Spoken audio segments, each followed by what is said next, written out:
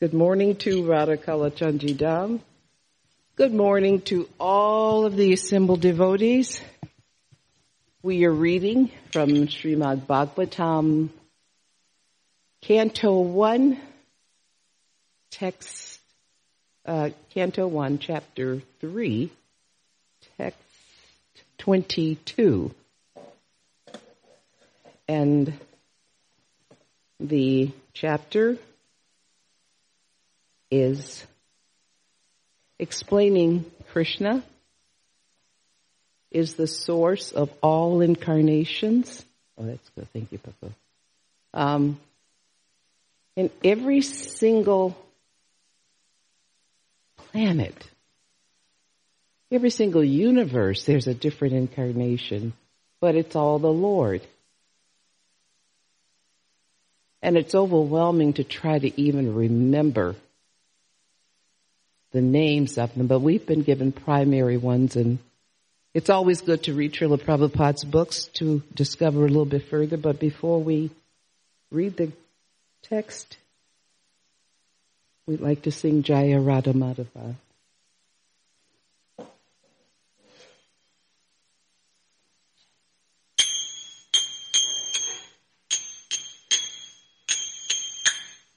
Jaya Radha Madhava Kunja Bihari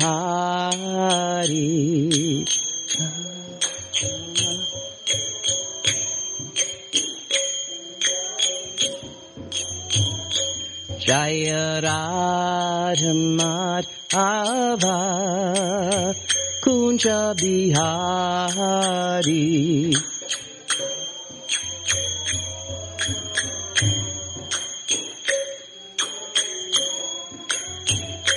Jaya Gopi Jana Vallabha Girivaradari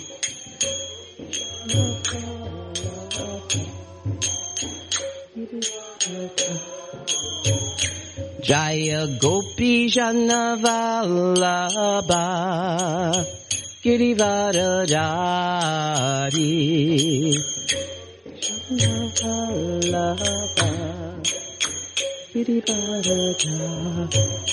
Yashoda Nandana Braja Jararanjanan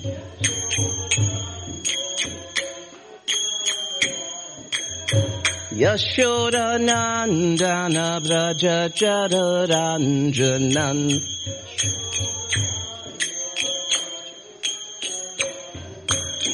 Yamuna Tira Vanachari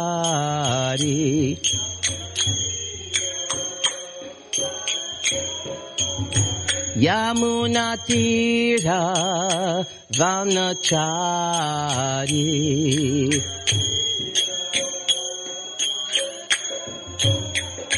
Jaya Radha Madhava Kunja Bihari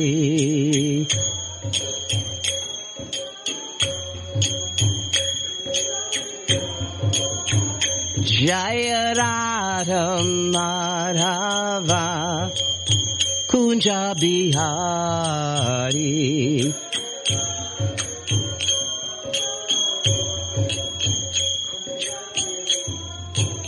Jaya Gopi Jana Vallabha Girivaradari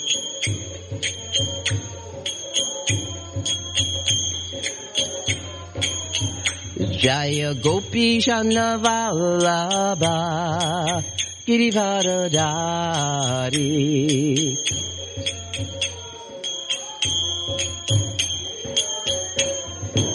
Yashoda Nandana Braja Jararanjanan Yashoda Nandana Braja Jararanjanan Yamuna Tira Vanachari Yamuna Tira Vanachari Hare Krishna, Hare Krishna, Krishna Krishna, Hare Hare, Hare Rama, Hare Rama, Rama Rama, Hare Hare.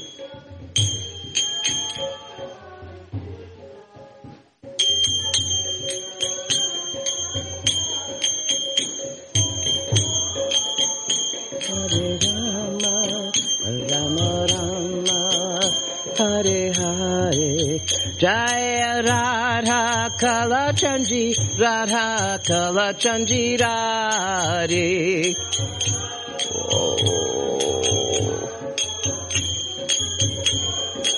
Jaya Radha Kalachandji, Radha Kalachandji Radhe.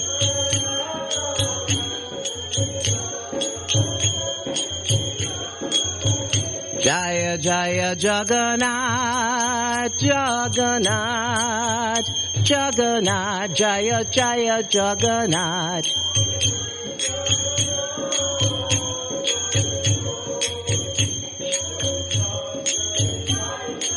Jaya Jaya Baladev, Baladev, Baladev, Jaya Jaya Baladev.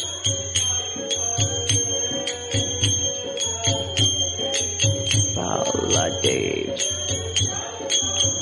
Jaya Jaya Subhadra, Subhadra, Subhadra, Jaya Jaya Subhadra.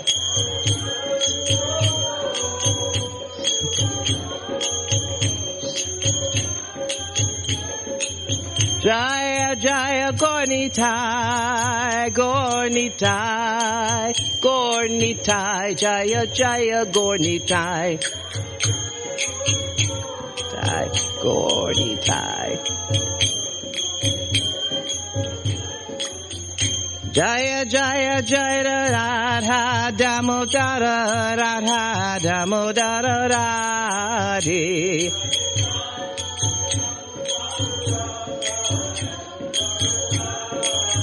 Jaya Radha Damodara, Radha Damodara Radhe.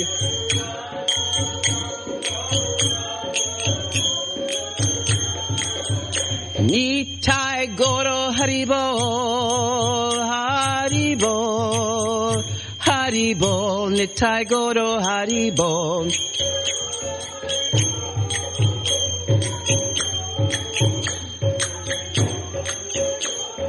Nitai Goro Haribol, Haribol, Haribol, Nitai Goro Haribol.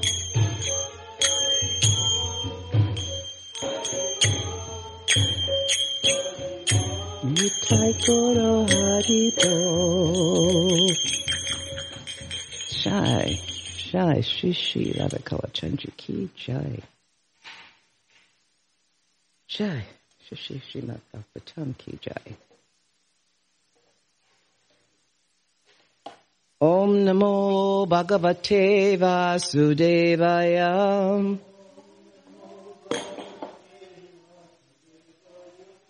Om Namo Bhagavate Vasudevaya.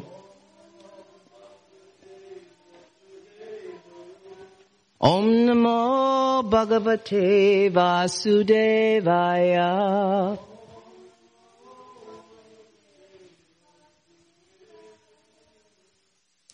Again, we're reading the first canto, third chapter, 22nd text. And it's going through the various incarnations of Lord Krishna, starting with the very first, and we're on the 18th incarnation, and it's really interesting because, as I said, you can read a book so many times and then you get new ideas, and when it's transcendental knowledge, it's like knowledge you've never, ever imagined you could contain, because each time you pick up a little bit more information. So we'll get into this text. Naradevatmam apana surakarya chirchikshaya samudra nigraha dinam chakre virayani ataparam Naradevatmam apana surakarya chirchikshaya samudra nigraha dinam chakre virayati ataparam Naradevatma apana Surakarya Chakirshaya Samudra Negrahadini Chakravayaniyatta Param. Would either one of you like to repeat, please? Naradevana Pama Surakara Chakirshaya Samudra Nigrahadina Chakraviryani Ataparam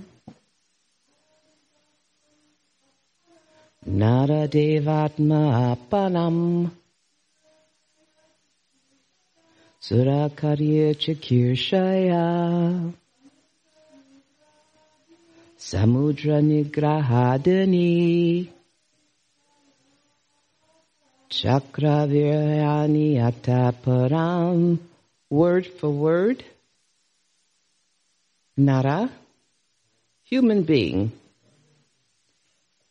Devatnam, Devatvam, divinity. Apana, having assumed the form of. Sura, demigods. Karya, activities. Chikirshaya, for the purpose of performing. Samudra, the Indian Ocean. Nigraha Adini, controlling, etc. Chakra, did perform. Viryani, superhuman prowess. Ataparam, thereafter. And the translation is, in the 18th incarnation, the Lord appeared as King Ram in order to perform some pleasing work for the demigods. He exhibited superhuman powers by controlling the Indian Ocean and then killing the atheist King Ravana, who was on the other side of the sea. Purport: the personality of Godhead Sri Ram assumed the form of a human being and appeared on the earth for the purpose of doing some pleasing work for the demigods, or the administrative personalities, to maintain the order of the universe. Sometimes great demons and atheists like Ravana and Hiranyakashipu and many others become very famous due to advancing material civilization by the help of material science and other activities, with the spirit of challenging the established order of the Lord. For example, the attempt to fly to other planets by material means is a challenge to the established order. The conditions of each and every planet are different, and different classes of human beings are accommodated there for particular purposes mentioned in the codes of the Lord. But puffed up by tiny success and material advancement, sometimes the godless materialists challenge the existence of God. Ravana was one of them. and he wanted to deport ordinary men to the planet of Indra, heaven, by material means without consideration of the necessary qualifications.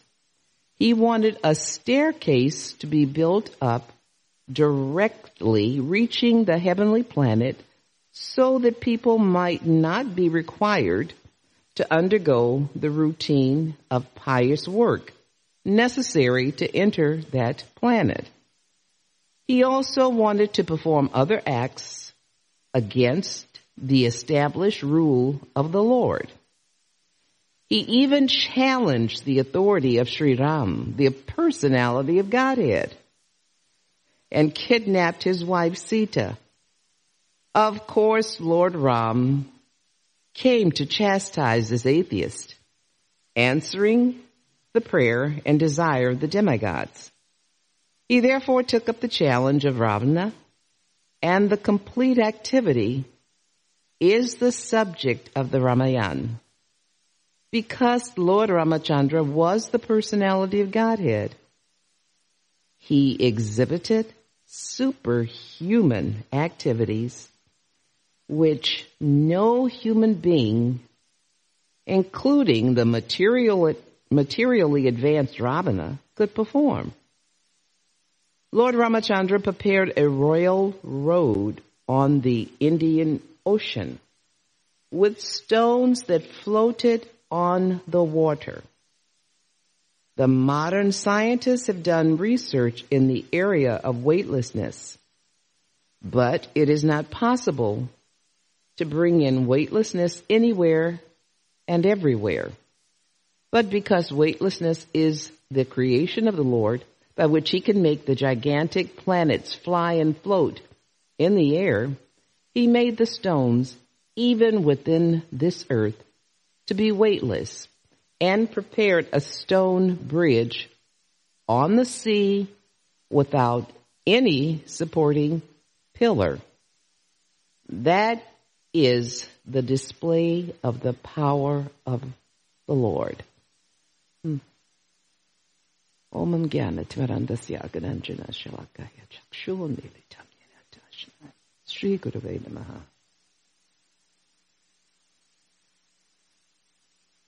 You know, sometimes it boggles the mind when the Lord performs superhuman acts,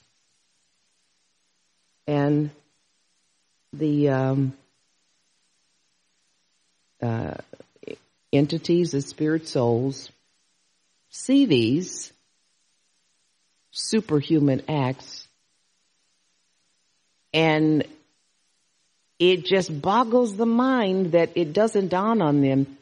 This is something that they cannot do, so this is really something they can't do. This is superhuman. So this individual has to be pretty important. But yug after yug, you find people still trying to outdo the Lord and overcome the Lord and do all types of things to put themselves in the position of the Lord. And Ravana is no different. And you think over 500 years ago, the Lord walked on this earth. Well, he's walked on the earth many times, but more recently, he's walked on this earth in the form of a devotee to show devotees how a devotee should behave, how he should honor the scriptures, how he should honor Guru, and on and on and on. A perfect example. And even as recently as that, you still find individuals that are still not convinced. Now, true, Lord Ramachandra took the position, took the form of this superhuman being that he is. It was to end Ravana because Ravana was becoming a pest. But if you go into the scriptures a little bit more, you'll find that even the demons have a purpose. And sometimes they take that purpose on for the pleasure of the Lord. Now, from what I'm remembering, Ravana and Ravana's brother, oh my gosh, what's his Kumbhakarna? Yes. They were originally guards at the gate of the heavens, Jai and Vijay. And then they offended the four Kumars because, of course, the four Kumars, as they are, walked around. They were so highly elevated that they roamed around nude. And that wasn't unheard of at the time. I've gone to different places to this day, and I see little boys. You know, they're young and they're walking around nude. That's what they do. But Jai and Vijay were offensive to them. They wouldn't allow them to enter into the gates. And long story short, Ravana and the Lord had an arrangement that Ravana would come, Jai and Vijay would come back as brothers, and in 3 lifetimes, as opposed to 7 lifetimes, they could attain the spiritual planet. But they would have to take the position of the Lord's enemies. So even though Ravana was inimical to the Lord, he had a role to play. And whenever the Lord takes you out, whenever the Lord ends your life, you attain your spiritual form and you attain liberation. So that was one of Ravana's purposes. But the interesting thing about demons, and he played his role well. I mean, he had a role to play, played it perfectly. He became puffed up. But going back, it talks about what happens when a society is materially advanced, even technologically advanced. When a society gets to that point, people behave in demoniac ways. The society becomes degraded. Society becomes degraded because now you have human beings that are creating things as if they created it themselves. There's nothing that anyone in this world can create without the help of the Lord. But they do, and then it keeps going. It's like, I got to make this, let me get this better and better. And then it gets to the point where they forget that there's only a need for so much in the world. There's only a need to be able to feed yourself, to be self-sufficient, to grow, to even grow to the point where you grow your own clothing, to be able to exist without all of the high technology. But at this point now, for us to go back to that situation where life was so simple, where food was so much purer, where you all are so young, but you're mature, but you don't remember, butter tastes like butter. And milk coming from the cow, oh my gosh, it was so pure and sweet. And it had an aroma to it. And butter you think ghee has a smell to it. Ghee, you can't beat the aroma. But butter, when I was growing up, was butter. You can put a little bit on a biscuit or toast. And so, yes, advancing in material society has a purpose, but there's a limit. But here you've got this character, Ravana, who wants to sidestep all of the Lord's rules, and he wants to build a stairway to heaven. He wants to, he wants to just, no one has to be special. You just go up the stairs and you can get to heaven with no special qualifications. Well, that's not how it works. That's not how it works. To go to see, it always used a high official. To go see a high official, you have to be checked out. You have to have certain qualifications. You can't have a shady background. There's so many hoops that you have to jump through to get to see someone of a higher position. Well, we're talking about going to the heavenly planet. And Ramachandra, as a demon, feels that he doesn't have to do anything special except build a stairway to it. So he was becoming a nonsense, and he was asking for boons. But you notice, even before, when he and his brother appeared as Hiranyakasipu and Hiraksha, Hiranyakasipu was asking for boons. And as a rule, one of the main things the demons are asking for is immortality. Cannot have. Because the Lord is Lord of everything. And even they were asking, they were asking Brahma, and even Brahma doesn't have immortality. Even Brahma leaves his body and returns, but he lives so much longer than we do. But anyway, the Asuras, the demons, want to live longer. So that was one of the things that Ravana was arranging as he was becoming known for trying to build a stairway to heaven. Come to think of it, there was a song, but let's not get into that. And on top of this, there's a difference when you do not know who the Lord is and when you know the Lord. Now, when you don't know who the Lord is, you're considered innocent.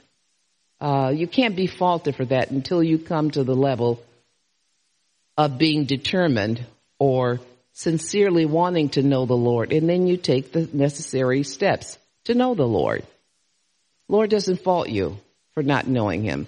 But when you know the Lord and you know his powers and you know that he is the supreme personality of Godhead, and you still do not want to follow his rules, then you're a demon. You can be the most highly elevated, most recognized devotee. And from the scriptures, we're to understand and know that Ravana was expert in the scriptures. He was most expert in chanting the Maha Mantra. He was very expert in performing sacrifices. So he was not a stupid. He was not an ignorant person. His senses were extremely dull as far as understanding and recognizing the Lord, but he came from a fairly highly known family. So he didn't have a really bad background. He knew who the Lord was. However, he chose to not go according to what the Lord's requirements are. And usually that's where we run into problems. We know what to do, but we choose not to do it. And we want to instead be the Lord. And that gets back to the point where we're all here in this material world because we wanted to do the things that the Lord did. We wanted to enjoy as the Lord. So we're here. So Ravana, wanting to live eternally, wanting to be recognized as someone that was more powerful than the Lord, and he was extremely powerful. He was a very powerful individual, but of course the Lord was much more powerful. But Ravana his mind was so confused. He was so degraded, his thoughts, and he wanted to take the Lord's wife. Now, it's bad enough to want to be the Lord, but when the Lord has possessions, and we're all part and parcel of his. But when you talk about taking someone's wife, or let alone a girlfriend, but a wife, you knew Ravana was no longer a sane individual. And the Lord gives you so many opportunities to do the right thing. The most patient mother, father in the world, the most patient, the most loving. Like a child, you give them so many opportunities. Okay, you know what the rules are. This is what you're supposed to do. Children are intelligent. They come here intelligent. They know things that we don't realize that they know. But Ravana had opportunities to change his ways, and he chose not to. So when you've had that many opportunities and the Lord has to make a point, the Lord makes a point.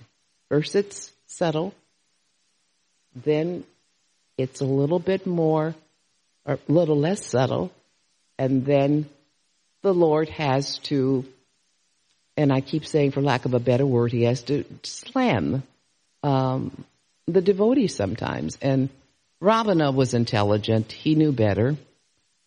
He did so many offensive things. But the Lord, Ram, and I skipped this part, was banned from the kingdom of his father because one of his father's wives was quite jealous. Even in that time, they were quite jealous. You have all the wives, and the Lord the king is giving them so much. But there was an opportunity for one of the sons, Ram, to become, or to follow in his father's footsteps and to attain the throne. So one of the mothers took offense to it based on what one of the maidservants came to her and said. You know, we should be very careful. Always, again, Hare Krishna, be careful of our association. But, you've got a maidservant right there. They know you. They know the ins and outs of what makes you happy, what makes you sad. And she comes in and she gets the mother totally riled up to the point where the mother asked for some boons that the father was going to give her some time ago, and she asked for them then. The boons that the king's wife, the queen, wants is for Ram to go to the forest and to remain there for 14 years so that her son can take on the throne. I'm skipping points because I believe it's in the 9th canto, 10th chapter, that the story of Ram, it's gone into in detail. Anyway, the Lord always travels with his associates. His brother Lakshmana went with him to the forest. Sita was there. Hanuman and one or two other very special, very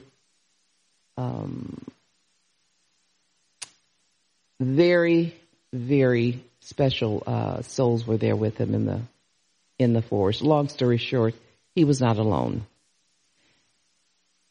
Also, what has been noted is that during this process of the Ram Leela, the Lord displayed superhuman powers. He was able to place pebbles, or have the Hanuman and the monkeys, and they were demigods. They were not just ordinary monkeys. Place pebbles on the Indian Ocean so that he could make a pathway to rescue Sita from Ravana.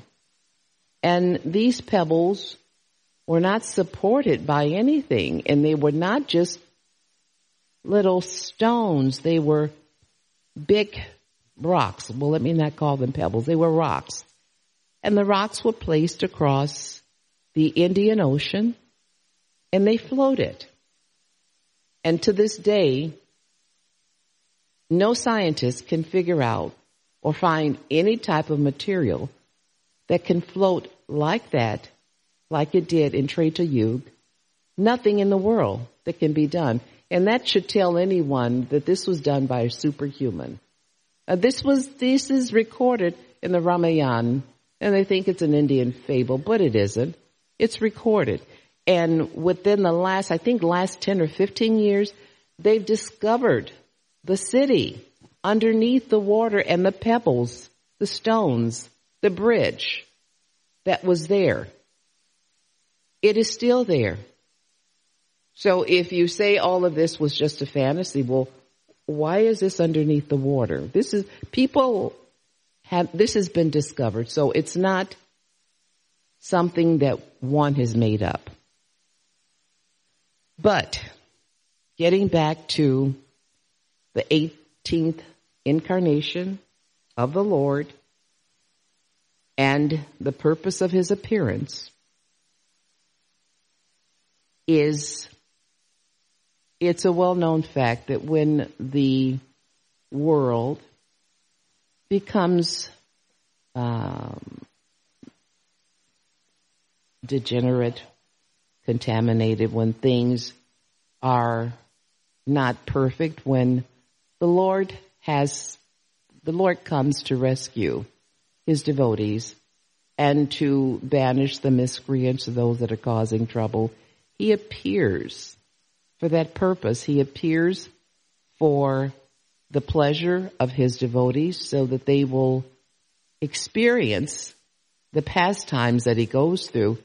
And he also appears during these incarnations to teach or to give a lesson every single time that there is an incarnation. There is a purpose to the incarnation. In this way, the Lord was banishing or destroying Ravana. And the planet, as far as the administration of the planet and maintaining the planet, it was a little off cycle. So he came. He comes at that time all the time. To give you the ending would just give you, most of you, both of you, and those that are listening know the story of Ramachandra. You know how it begins. You know the in-betweens. You know the ending. But getting back to chapter 3, we're going through the incarnations of the Lord. And later, in the various cantos, the incarnations will be described in more depth.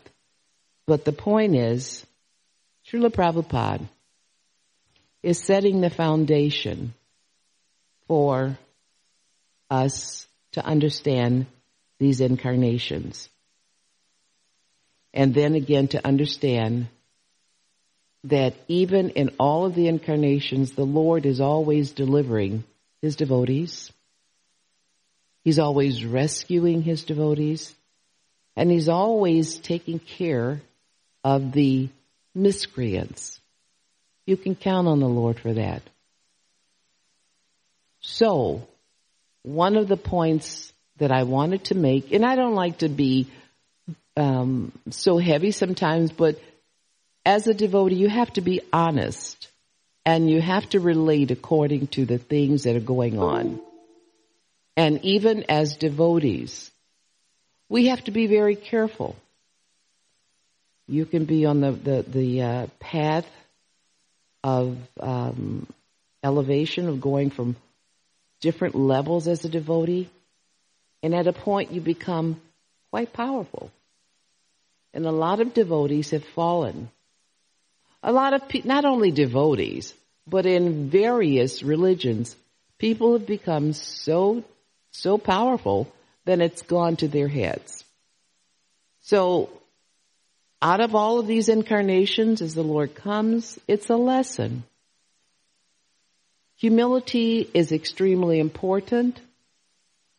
You have to be very, very careful as you are progressing through life, and in particular, when you're progressing in spiritual life, you remain humble. Humility is not a weakness, it is a strength. If you think it's a weakness, try to be humble during a trying situation, a situation where it just doesn't seem possible that you can hold yourself or maintain a level of calmness or rationale when something is going on. It's very difficult sometimes, but we have to rise above various situations. We have to not let the fact that the Lord has given us various potencies and boons of power and not allow it to go to our heads. Because when we recognize that we've been given those gifts, it is to make us even more humble, because it just increases what the Lord gives you, as opposed to letting it swell the head, swell the ego, the ahankara. You get out of control, you forget who's in charge, and then we fall. So for those of us that have been on the devotional path for a couple of years, quite a few years, many years, don't think the Lord hasn't had his eye on you. And he knows everything that we do, even when no one else sees it. And if you see someone that seems to be rising and they don't seem to be doing anything extraordinary, there's more to it than what you're actually seeing. Some of the most powerful devotees have been the most humble. Look at our parampara on the altar. No fantastic egos, but they took to the service of serving the Lord, serving the Lord's mission. Srila Prabhupada. Humility, humble. How could I come to another country and not have that country's denomination of Lakshmi in my possession and go on faith? That's a tremendous lesson too. It means that when you know that the Lord is behind you, no matter what the outward appearances seem to be, go on faith. Go on faith, because we each have an eternal relationship with the Lord. We know intuitively that at some point our purpose is serving the Lord, and mainly serving through someone else. That's when the Lord is the most happy. The Lord doesn't need us to dress him, to feed him, but he allows us to have these pastimes, these associations with him, so that we can understand his love for us and we can develop our love for him. And in the process, remaining humble, even though you may have a considerable amount of power and potency, you kind of keep it tongue in cheek, or you don't make a big deal out of it. Those are the individuals that rise through life. Not those that are stuck with tremendous egos and you want to outdo the Creator. And most demons, that is their goal. The very fact that someone is more powerful than them drives them crazy, so you know they're insane. Everything comes from the Lord. Everything. We seem to fall off track when we have that thought process of mine. When you understand that everything that you have belongs to the Lord, and you surrender it and dovetail everything that you're doing, jobs, prashadam, how we dress. We dress for the Lord. We dress for the Lord. There's a certain way to do that too. But to rein it back in and get back on track again, there was a lesson that was to be learned from the Ramachandra pastime. And again, in the 18th incarnation, the Lord appeared as King Ram in order to perform some pleasing work for the demigods. He exhibited superhuman powers by controlling the Indian Ocean and then killing the atheistic King Ravana, who was on the other side of the sea. And that is, in essence, the foundation that's being laid for the upcoming 9th canto where this will be discussed. So does anyone want to share, add, or make a comment? You have the mic. Oh, good. I'm glad you got this. Yes, Narottam? Thank you. I really enjoy your classes. Thanks for coming and giving class.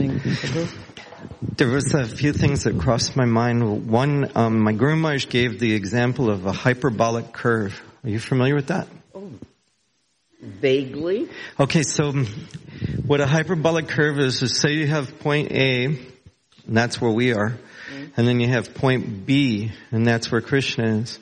So there's like a straight line that goes to Krishna, right? Which is like what you're describing in class, humility and following the practice and dressing and devotionally and so forth.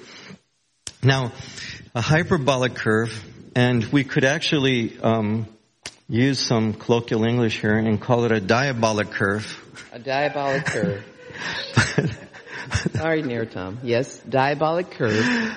See, so if you're down there at A, right, and here's the straight line to B, but you make a slight deviation, okay? So if you follow that, in the course of the time, you're far, far away from point B. Yes.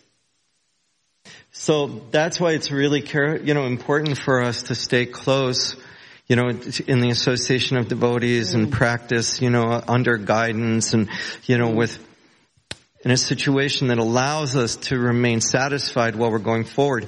So I wanted to ask you a question about, this deviant, the deviation, right? Which is basically the desire for material enjoyment. Yes. Okay, so I was reading in the Ramayana, there's a final chapter to the Ramayana conclusion. It's a discussion between Lord Ramachandra and Atreya Rishi. And they discuss the history of Ravan and all of the personalities that surrounded Ravan. So, what's really interesting was Ravan, provided, I don't know what you want to compare it to, the Playboy mansion.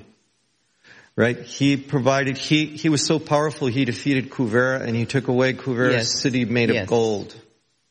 Right? His brother. So anyway, without going too much into it, the descriptions are kind of like it was like a 24-hour orgy with intoxication and every wild thing that you could possibly imagine, wild women and wealth and everything. So, in his palace and in the city. So, what he was doing was he was buying friends. Okay, so there were great personalities. If you study the people that were surrounding him, they were all unique warriors, great personalities, great, like you said, Ravan was an expert of Vedic, sacrifice and so forth. So, but what he was able to do was, he was able to convince people that, I'll make you the richest woman on earth if you join me. I'll give you everything you've ever desired if you join me. And so what was happening was people were lining up and becoming subservient to him because of the tremendous amount of material enjoyment that he was offering them.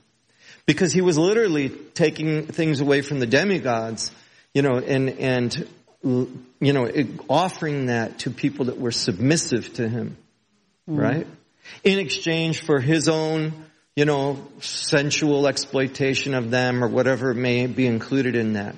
But but also, so that's my question. See, it seems very natural to desire material things. You know, you certainly wouldn't trade your new Lexus for a motor rickshaw. You know, you wouldn't want to give up, you know, a beautiful home for a broken down, you know, a rat and cockroach infested house. Right?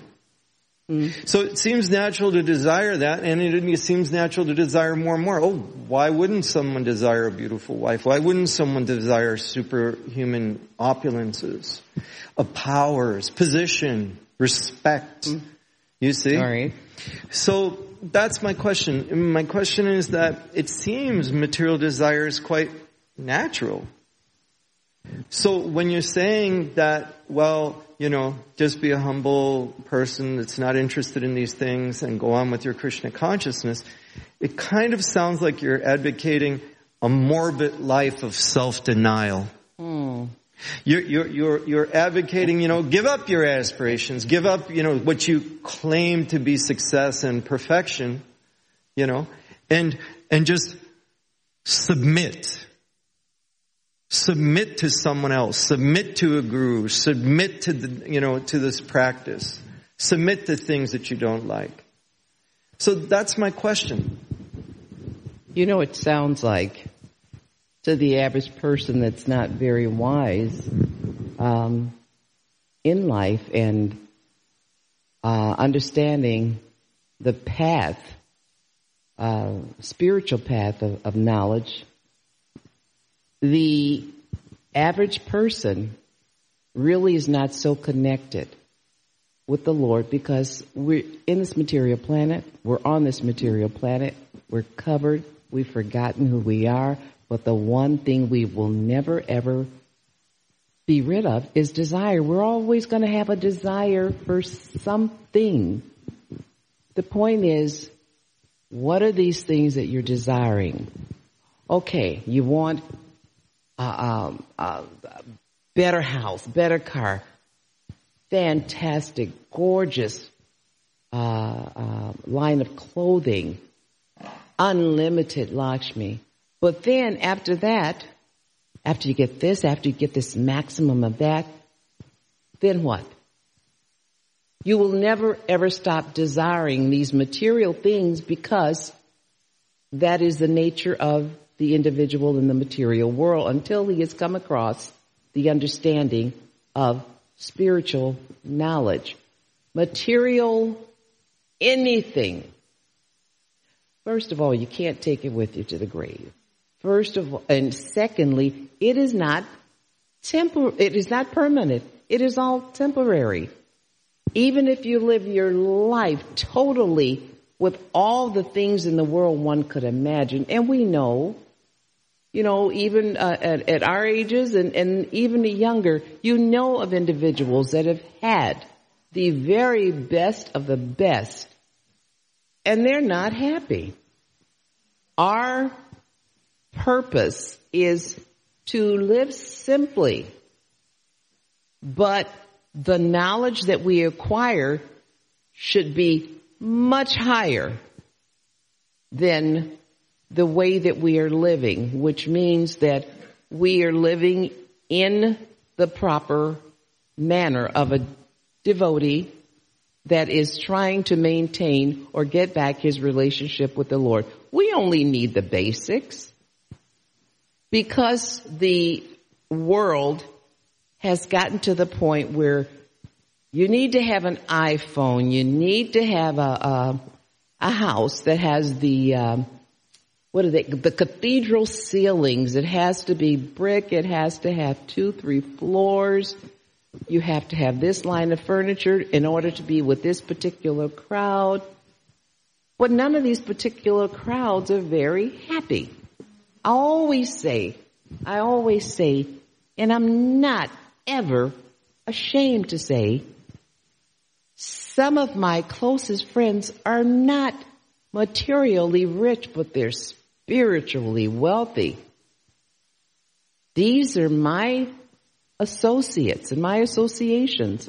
All of this glamour, all of this that Ravana was offering to these individuals and taking from one person, or taking, as you say, from the demigods, to give it to these individuals so that he can control them, they weren't happy because, first of all, it was Ravana giving it to them, and it was almost like they were indebted to him.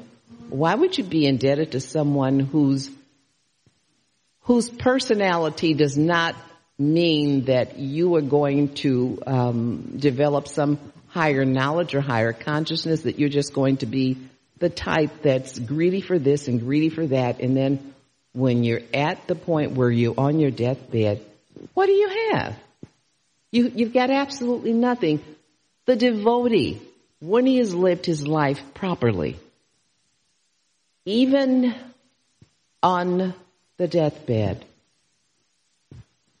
even though the process of death can be very complicated, can be very trying for the average individual, the devotee is most times able to go through that process with a lot less of a heavy heart than the average individual that is indulged in complete sense gratification, because the devotee knows that his life is not ending at that point, that it is just a continuation, a transition. The average person that has just lived it up and lived it down knows nothing else. And they're shaking at that point. Now they want to know what's going to happen next. Tell me about this Lord you're talking about. People wait until they're so much older in age to find out about the Lord, whereas devotees, when we are fortunate enough to come across this knowledge, take it, use it, understand that the world that is surrounding you is not necessarily the world that you have to be a part of. You can live very nicely in this world with just the basics and have a very light heart, even though things may be going on around you. You hear fire trucks, shotguns, going off. You're not shaken by these things because you know who's in control. These individuals that Ravana was giving this and giving that to, they thought Ravana was in control, and he was a rascal. So what did they have to live for? What did they have to look forward to? Those that are God conscious know better, and they live better. Thank you so much. Thank you for asking that. Oh, you're Yes, Prabhu?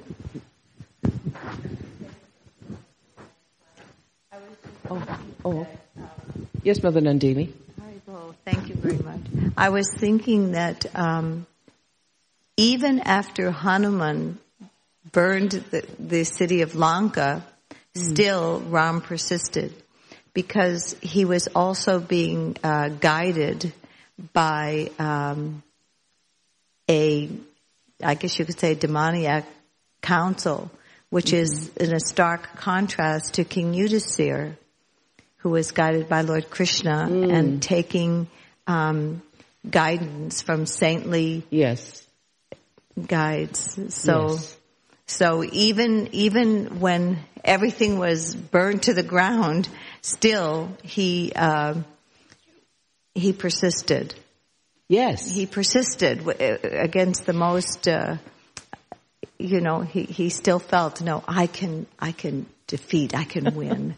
So such a mentality, even when you're making the stark difference between devotees and non-devotees, even when difficulties strike for devotees, they become more dependent on Krishna. Yes. They turn more and more to Krishna, where you find, and it's not, everyone is a devotee of Krishna, just some are blessed to be aware of that and some are not. So those that are not aware that they are eternal parts and parcels of Krishna, when difficulty strikes, they turn to drugs, they turn to alcohol, they turn to, and then why me? Why me? Yes. And the other quick thing I wanted to say was, years ago, we had a business in New York City on 444 Madison Avenue.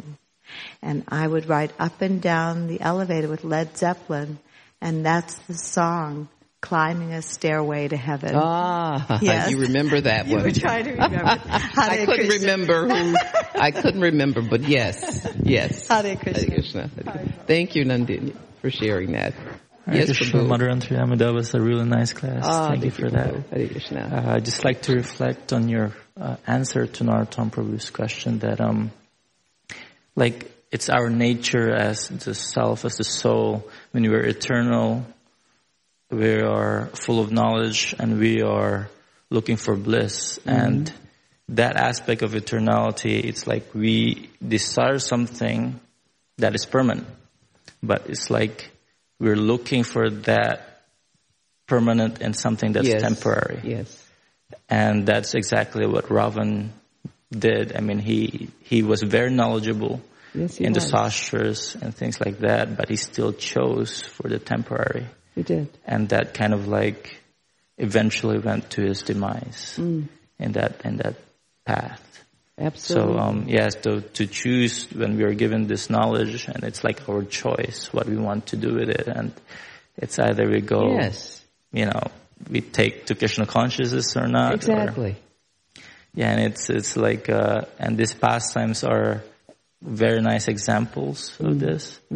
It's like, obviously it's like, it's on the next level, you can say. It is. But it's like a real nice example of if we choose Krishna or if we choose to be in this material world, what will happen is if we choose Krishna, we may have simple lives like our parampara, they never, took to material gain so much, but their life is just so full of meaning and so full of, it's just like this mission to preach Krishna consciousness. And even, Gaur Kishore Das Babaji Maharaj was very, very simple, but he was like simple living, high thinking. Yes. Exactly like that.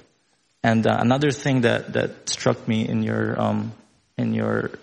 lecture is that you said that talents are just gifts that Krishna gives to us. Yeah.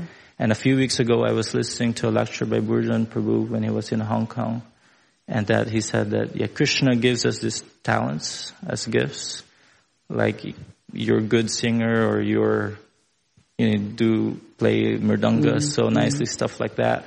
And we become proud because we have this, but these are just actually gifts from Krishna. And he said that just as gifts are given, they can also be taken away. Yes, they can. Very easily. Very quickly. Very easily, yes. And we become so proud of something that doesn't ultimately belong to us. That's true. Yeah. And humility is such a big part.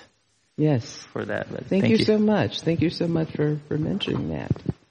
Can you imagine when you've got, what do they call it, mother with common sense, and you understand this is the Lord, and you get a super chance with the Lord, guaranteed, based on the history, the pastimes of the Lord, as opposed to here's a part of the Lord that is getting everything from the Lord and going absolutely nowhere. But how do you weigh that? You have to have a great amount of intelligence.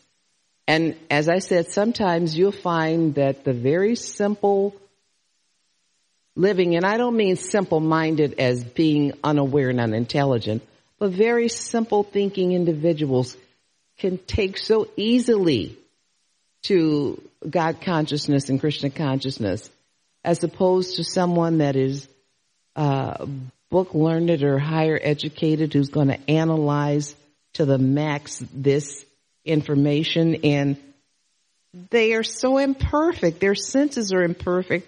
How can you analyze the Lord? How can you analyze? How? But you have individuals that do not have that level of intelligence or choose not to have that level of intelligence. And, it's just a matter. Either you are for the Lord or you are against the Lord. Either you are for a higher life or you are for a lower life. It's either or. But some of the most intelligent individuals, some of the most richest individuals have fallen simply because their priorities were not in the right place. But thank you for sharing that. Did you want to? Yes, please. Microphone. Yes, Kim. Thank you so much. Your classes are always inspiring and uplifting and really informative, even if we've read it before. Thank you, Professor. So I always look at the language and the words, and my brain does, association really quickly. So when I see Ravana, the first thing that came to my mind was ravenous. Was ravenous, A ravenous person. Yes. This is the exact behavior of someone who is ravenous.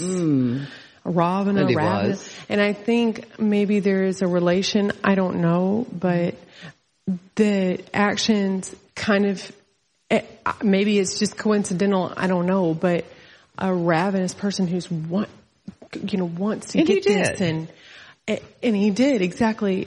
So that's interesting to me. And then my next point was, Narottam mentioned how we have these desires. And I read something that it was like we're a raindrop, but we came down to this earth, and as soon as we touched it, it became muddy.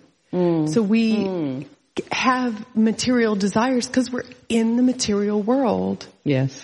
So it's almost futile, it seems, to try to escape this somehow. If we can, take an observation role and understand we don't have to freak out about it. We don't have to struggle, in our minds about that. I've got these desires. Stop, start, a good car, a bad car, all these things. And we can take it easy like that. Because we know that's true. Our desires can't be the way we want them to be because of where we're at. True. It got all very good. Lost in translation when we came down here. And then there was one other thing. Okay, when Ravana is promising these people all this stuff, buying these friends, and at the time of their death, all of these things that you've been promised. And what are they left with? When I think about this situation, the only thing that comes to my mind is fear. And I feel like I had that feeling before I came to Krishna consciousness, because my mind was set up to accumulate before that time. I don't know when the time's coming, all this. And that is a proponent of fear. So when I know now, like, I can't be bought by those things, it's not concerning, then my time, when that time is coming, is not filled with fear. What am I left with? I'm left with the thought of, I could be liberated. Absolutely. So those are my thoughts. Thank you so much. Very good thinking. Thank you. Very good thinking. Thank you for sharing that. Hare Krishna. And you're so young, but you're so old in your mind. And you have people that are so much older than you that have lived, but they don't have that common sense to realize all of the parties you give, all of the friends you accumulate, all of the lavish lifestyle you have, the vacation. What do you have at the moment of death? You're right. Fear. I had it. I experienced it. I had the high rise and the, with like a pretty woman in the penthouse suite, and it's empty. It's a fact. The people have these stories and these examples. It is legitimate. It will not satisfy you. You can have all of the designer labeled names, fancy. It doesn't. It doesn't. It doesn't. But aren't we fortunate enough to be devotees to understand the way things work, and just to be able to share that with someone and they understand it, to get them to share that with someone else would just raise the level of consciousness in this world. Krishna doesn't ask for much. All he says is, he's saying, I love you, come back home. Come back home. He owns everything. What can this world give us that's permanent? Nada. Nothing. But over time, people become so deluded and so covered. So it's just very fortunate to have this knowledge and to possess it and to pass it on. And it just helps to live in this world with all the crazy things going on. You're right. You don't have to get blown away by all the things that are happening. You don't get, not that you ignore it, but you understand there's something higher. There's a purpose for whatever is happening. You pray it on and you pray it up and you learn to love and serve Krishna more and see if you can help someone else. And in the process, always be available to someone that's actually serving the Lord, because the Lord likes to see us getting along. We become a thorn in the guru's foot when devotees do not get along. That's a disturbance. It's unnecessary. Thank you so much. High-level information from all of you. Thank you so much. It's like you fill the room with knowledge. You don't have to have 100 people in the room. I do well with this number. I do. I enjoy it. So thank you so much. Thank you. Thank you for being here. Hare Krishna. Srimad Bhagavatam ki jai. Srila Prabhupada ki jai. Gaura Premananda. Hare Bol. Always good.